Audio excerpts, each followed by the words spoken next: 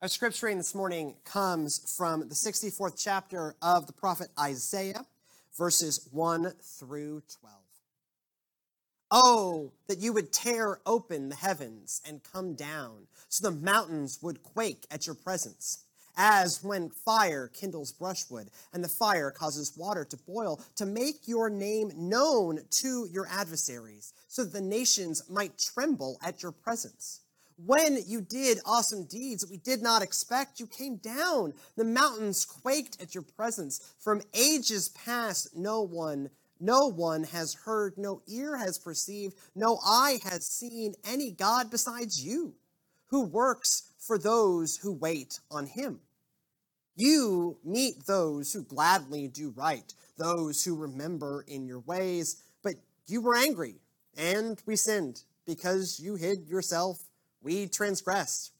We have all become like one who is unclean, and all our righteous deeds are like a filthy cloth. We all fade like a leaf, and our iniquities, like the wind, take us away. There is no one who calls on your name or attempts to take hold of you. For you have hidden your face from us, and have delivered us into the hands of our iniquity. Yet, O Lord, you are our Father. We are the clay, you are our potter. We are all the work of your hand. Do not be exceedingly angry, O God, and do not remember iniquity forever. Now, consider, we are all your people. Your holy cities have become a wilderness. Zion has become a wilderness, Jerusalem a desolation. Our holy and beautiful house, where our ancestors praised you, has been burned by fire, and all our pleasant places have become ruins. After all this, will you restrain yourself, O Lord? Will you keep silent and punish us so severely? This is God's good word for us, God's beloved people. Thanks be to God. Amen. So, I live on a very strange corner of the internet, and I have found out that our government has done a lot of things, I guess, but our government has done a lot of very interesting research, specifically with pigeons. Our government seems to have a thing for doing research with pigeons. So it turns out that decades ago, back before we had all this computer technology that can guide bombs and missiles to targets, someone inside the US government had the genius idea of, what if we used pigeons to do that? So they realized, this is fairly genius in a weird way, is that you can train a pigeon to recognize the shape of a ship. And so then you can put a pigeon inside a ship-seeking missile and train it to pick the screen wherever it sees a ship, and that would guide the missile into the ship. I don't think this ever made it to combat, but it was pretty remarkable if you think, you train the pigeon and, okay. But that's not actually the end of our government's relationship with training pigeons to do weird things. Recently, government-funded research realized that you can train a pigeon to tell the difference between one artist and another, right? So every artist has their own distinct style. And apparently a pigeon can be trained to recognize a painting by the artist Monet, and a painting by the artist Picasso, and if you show the pigeon a Monet and a Picasso that they've never seen before, they will also recognize the difference and know that that's a Monet and that's a Picasso. That said, a pigeon can now pass Art History 101. It's really remarkable. If a little strange that we keep doing this stuff with pigeons. But if it's obvious to pigeons, thus it is obvious to humans, artists, it's a long way of saying, artists have styles, right? Recognizable, distinct styles. And every work of art bears the mark of that style. It is so apparent you can teach a pigeon to recognize it. That painting with the bridge and the water lilies, that is by Claude Monet, the French impressionist. And that, painting with the weird streaks of color on it, artfully arranged, I'm told, that is a Mark Rothko. And on the other side, the strange shapes and bright colors, that is definitely a Picasso. The pigeon would know what to do with 2 of the 3 of those paintings. Each of them are distinct and recognizable as that's a Monet, that's a Rothko, that's a Picasso. Every artist has a style, and every artist's style is left on their work, that it is recognizably theirs. It is recognizably a Monet, a Rothko, a Picasso. We are that way too. But we were not made by Claude Monet. We were not made by Mark Rothko. We were not made by Pablo Picasso. We were made by God. God is the artist that crafted us. God is our potter. And we are God's clay. And we are crafted in the image of God, which means we share some things with our divine creator, and it means that we are forever connected to the God who made us and the God who chose to stay involved with us, the God who loves us. It's laid out there in black and white, right there in the story of creation. In Genesis chapter 1, verses 25 through 26. Then God said, "Let us make humankind in our image, according to our likeness, and let them have dominion over the fish of the sea, and over the birds of the air, and over the cattle, and over all the animals of the earth, and over every creeping thing that creeps upon the earth." So God created humankind in the image of God. In his image. In the image of God, he created them. Male and female, he created them. This doesn't mean you could hold up a mirror and know visually what God looks like. That is perhaps not what it means to be made in the image of God. It means something more like we are able to do things like God can do them, just less so. God spoke the whole universe into existence with a word. We are able to create and make things. We make buildings, and we make cities, and we make drain pipes, and we make pigeon research, and we make all kinds, and not all of it's good, and some of it's weird. I don't really know why we thought, let us use this creative power God put in us to figure out how a pigeon can fly a missile, but we did that, and we did that because we were created in the image of God, and thus are able to make things that wouldn't exist otherwise. That's part of what it means to be made in the image of God. We are also able to serve and love others. Maybe not always perfectly, but with God moving in our lives, we can get a heck of a lot better at it. That is part of being created in the image of God, and it means that we bear that mark and thus are forever connected to God. That nothing can sever that connection because it is the maker's mark. It is the artist's signature. It is the style in which we were made. Whether Monet signed his work or not, it is obviously a Monet. We have that connection to God. God made us. We bear the mark of our Creator. And so when you initially read, and often folks love to do this, we pull single verses out of context because it sounds lovely, right? We do this with Jeremiah 29:11. For I know the plans God has for me, says Lord. We do it for John 3:16. For God so loved the whole world, he gave his only son, right? We also do it with Isaiah 64:8. We pull out just this little snippet. Yet, O Lord, you are our Father. We are the clay, and you are our potter. We are all the work of your hand. And when you hear it just on its own, it fills you with a warm, fuzzy feeling, doesn't it? You imagine, craftspeople on wheels, the imagery we've been using, like the warmth of a kiln, heated pottery studio, and the beautiful pot emerging, right? It's one of those verses that gives you the warm fuzzies. But there's a problem with that. It's true, God is the potter and we are the clay, but it's in the middle of this moment where the people are not feeling good about how things are going.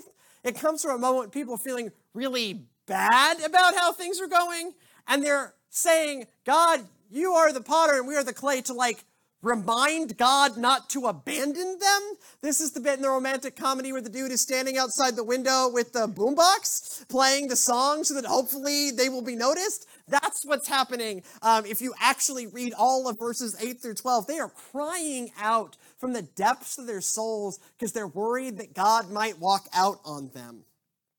Yet, Lord, You are our Father. We are the clay, and you are our potter. We are all the work of your hand. Do not be exceedingly angry, O Lord, and do not remember iniquity forever. Now, consider, we are all your people. Your holy cities have become a wilderness. Zion has become a wilderness. Jerusalem is a desolation. Our holy and beautiful house, where our ancestors praised you, has been burned by fire, and all our pleasant places have become ruins. After all this, will you restrain yourself, O Lord? Will you keep silent and punish us so severely? That's not like a warm fuzzies verse when you read it as one passage, right? This is like, God, we're looking around. I'm not seeing you. I know you're supposed to be here, but like, I look out at the state of things and I'm not feeling great about it. See, this comes towards the end of the book of Isaiah, and towards the end of Isaiah. So, beginning of Isaiah, the people might go into exile. The middle of Isaiah, the people have gone into exile. The end of Isaiah, the people are back from exile. And I bet they thought, as they were coming back from exile, we got it made in the shade. We finally get to come back. It's going to be great. Finally, all the problems we had are going to be set right. We got it made. This is great. And then they get back. And Jerusalem has no city wall. The temple is still been completely destroyed. And the people still aren't doing what they should do. And so that's was Isaiah serving as prophet, which means normally talks to God, but now writing on the behalf of the people to God, cry out and say, where are you? Help? Now, there's some recognition, thankfully, some recognition from the people in this letter to God about how we ended up in this situation. That maybe some of why things are destroyed and the iniquity and all the suffering and the stuff is maybe somewhat their own fault. That's verses 5 through 7. You meet those who gladly do right, those who remember your ways.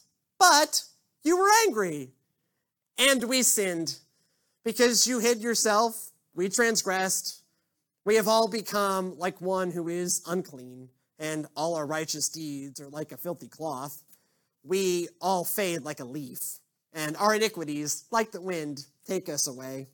There is no one who calls on your name, or attempts to take hold of you, for you have hidden your face from us and have delivered us into the hand of our iniquity. We couldn't see you as clearly as we would have liked, oh God, and so we got really badly off track. We became like a leaf, or like our filthy rag. Like, we really kind of messed up. And now we really don't see you, and you kind of let us suffer the consequences of our own actions, right? That is, handed you over to the hands of our iniquities. Yeah, no, we did that, and now we're just kind of getting to sit in our own mess and look around and go, well, this is bad, and God, help. Help. The way this chapter works is there are two kinds of confession held within it. There's the kind of confession we just read where they say, I'm guilty, right? This is crime dramas have taught us, I confess, right? You know, the big cop's going to go, I'm going to go get a confession out of them. They've gotten a confession out of them. The people have confessed, we messed up. But the other part of this chapter is the people confessing that God is rightfully in charge. That's that other kind of confession, the kind where they confess their faith, where they say, God rightly belong. God, you are in charge. God, you have done many great things. You are rightly in charge of the universe. God, we messed up. God, help. God, don't abandon us. God, don't leave us. God, you are our potter. We are your clay. Are you going to abandon the work of your hands? Good news. God does not abandon the work of God's hands. Not in that time or in our own time. The temple gets rebuilt. The walls around Jerusalem get rebuilt. Read the book of Nehemiah. The book of Nehemiah is how God answers this prayer. The walls go back up. The temple goes back up. The people gather in grand ceremony to recommit themselves to following God's law. And for the next 600 years, that temple stands. Yes, eventually gets knocked over by the Romans. That was 600 years later. It comes back together because they were God's chosen people. And God had made a promise to not abandon God's creation. And for us as Christians, in Christ, is God saying, just as I did not abandon them then, I will not abandon you now. Just as I loved them, answered their cry with, yes, here I am. Let's work together. When you feel that place where you cry out to God because of what Christ did on that cross, God's answer is, here I am. I'm here for you. I love you. You forever bear the mark of your Creator. We bear the mark of the artist who made us. We are created in the image of God. And that means we can create mighty and beautiful things and also pigeon research. Take your pick. And it means we can love and serve others in ways that are miraculous. It means we can send 19 people to go sweat in the heat in West Columbia, Texas for a week and make them pay their own way or work their own way, and they gladly do it, right? That's part of being created in the image of God, is what those kids are going to do right now. Actually, I think they're going to Whataburger right now because Army's marching their stomachs, and then we're going to West Columbia, but you get the point. But also that means that God left an indelible mark on your life, saying that God is never going to let you go. You were created by God. You bear God's image. You are forever connected to God. And that means there's always a second chance. There's always an opportunity for a second chance, a next chance in God. You can always, when you find yourself in the place where the Jewish people were, where they're like, yep, we messed up, and yep, things are bad. You can cry out to God and say exactly that. God, things are bad. I did that. Help. And God will help. And God's grace will be right there for you. God's love will be right there for you. God's forgiveness will be right there for you. God will say, yeah, you did mess up. That's okay. Let's keep going. Yes, you did mess up. But here is my grace. Here is my love. Here is my redemption. Here is my hope. And so for all of us, it is a challenge to confess and confess. Both kinds. The confession that, yes, and this is awkward and uncomfortable, and no one likes doing it, going, hi, yeah, messed up, that went bad, and it's my fault. Now, you don't have to do it to a person. Sometimes it helps to do it to a person. By the way, unless you're trying to escape from prison or it's about child abuse, no one can compel me to testify. You can tell me anything. And it is very unlikely that you're going to attempt to escape from prison. You're here this morning, which means you already escaped from prison. And that means you can tell me because it's already happened and you're fine. So if you feel the need to tell someone, you can tell me. That's part of what I'm here for. But you don't have to. By the way, that is actually a constitutional protected right. I can't be compelled to testify. It's really fun. It's one of my favorite things about being a pastor, weirdly.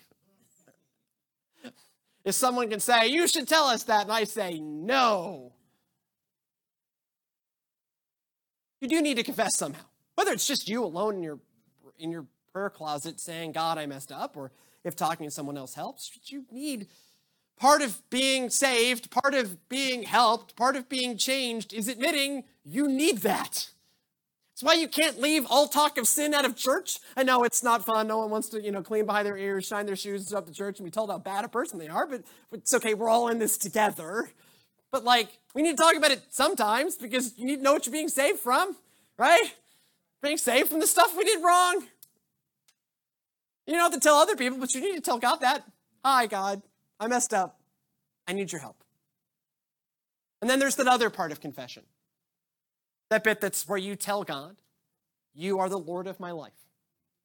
You are in charge now. I hand my life over to you. I'm going to put you in my life in the position where you belong, as the Lord and maker of all, and as the Lord and maker of me. The journey of faith begins or is renewed by confession and confession. Confession that you need God in your life, and confession that God is the Lord of your life. By the power of God's love, by the fact that we bear God's image, by the fact that Christ died for us while we were yet sinners. When we confess, and we confess, when we cry out, God is always right there for us. Let us pray. Gracious living God, we give you thanks. We give you thanks for the depth of your love. We give you thanks that you created us in your image. We give you thanks that you never let go of us. And so, loving God, help us find the humility and the strength in our hearts to confess and to confess. To confess those places where we are not yet right. And to confess that in you is the power to be who you need us to be when we make you Lord of our lives. In Jesus' most holy name we pray.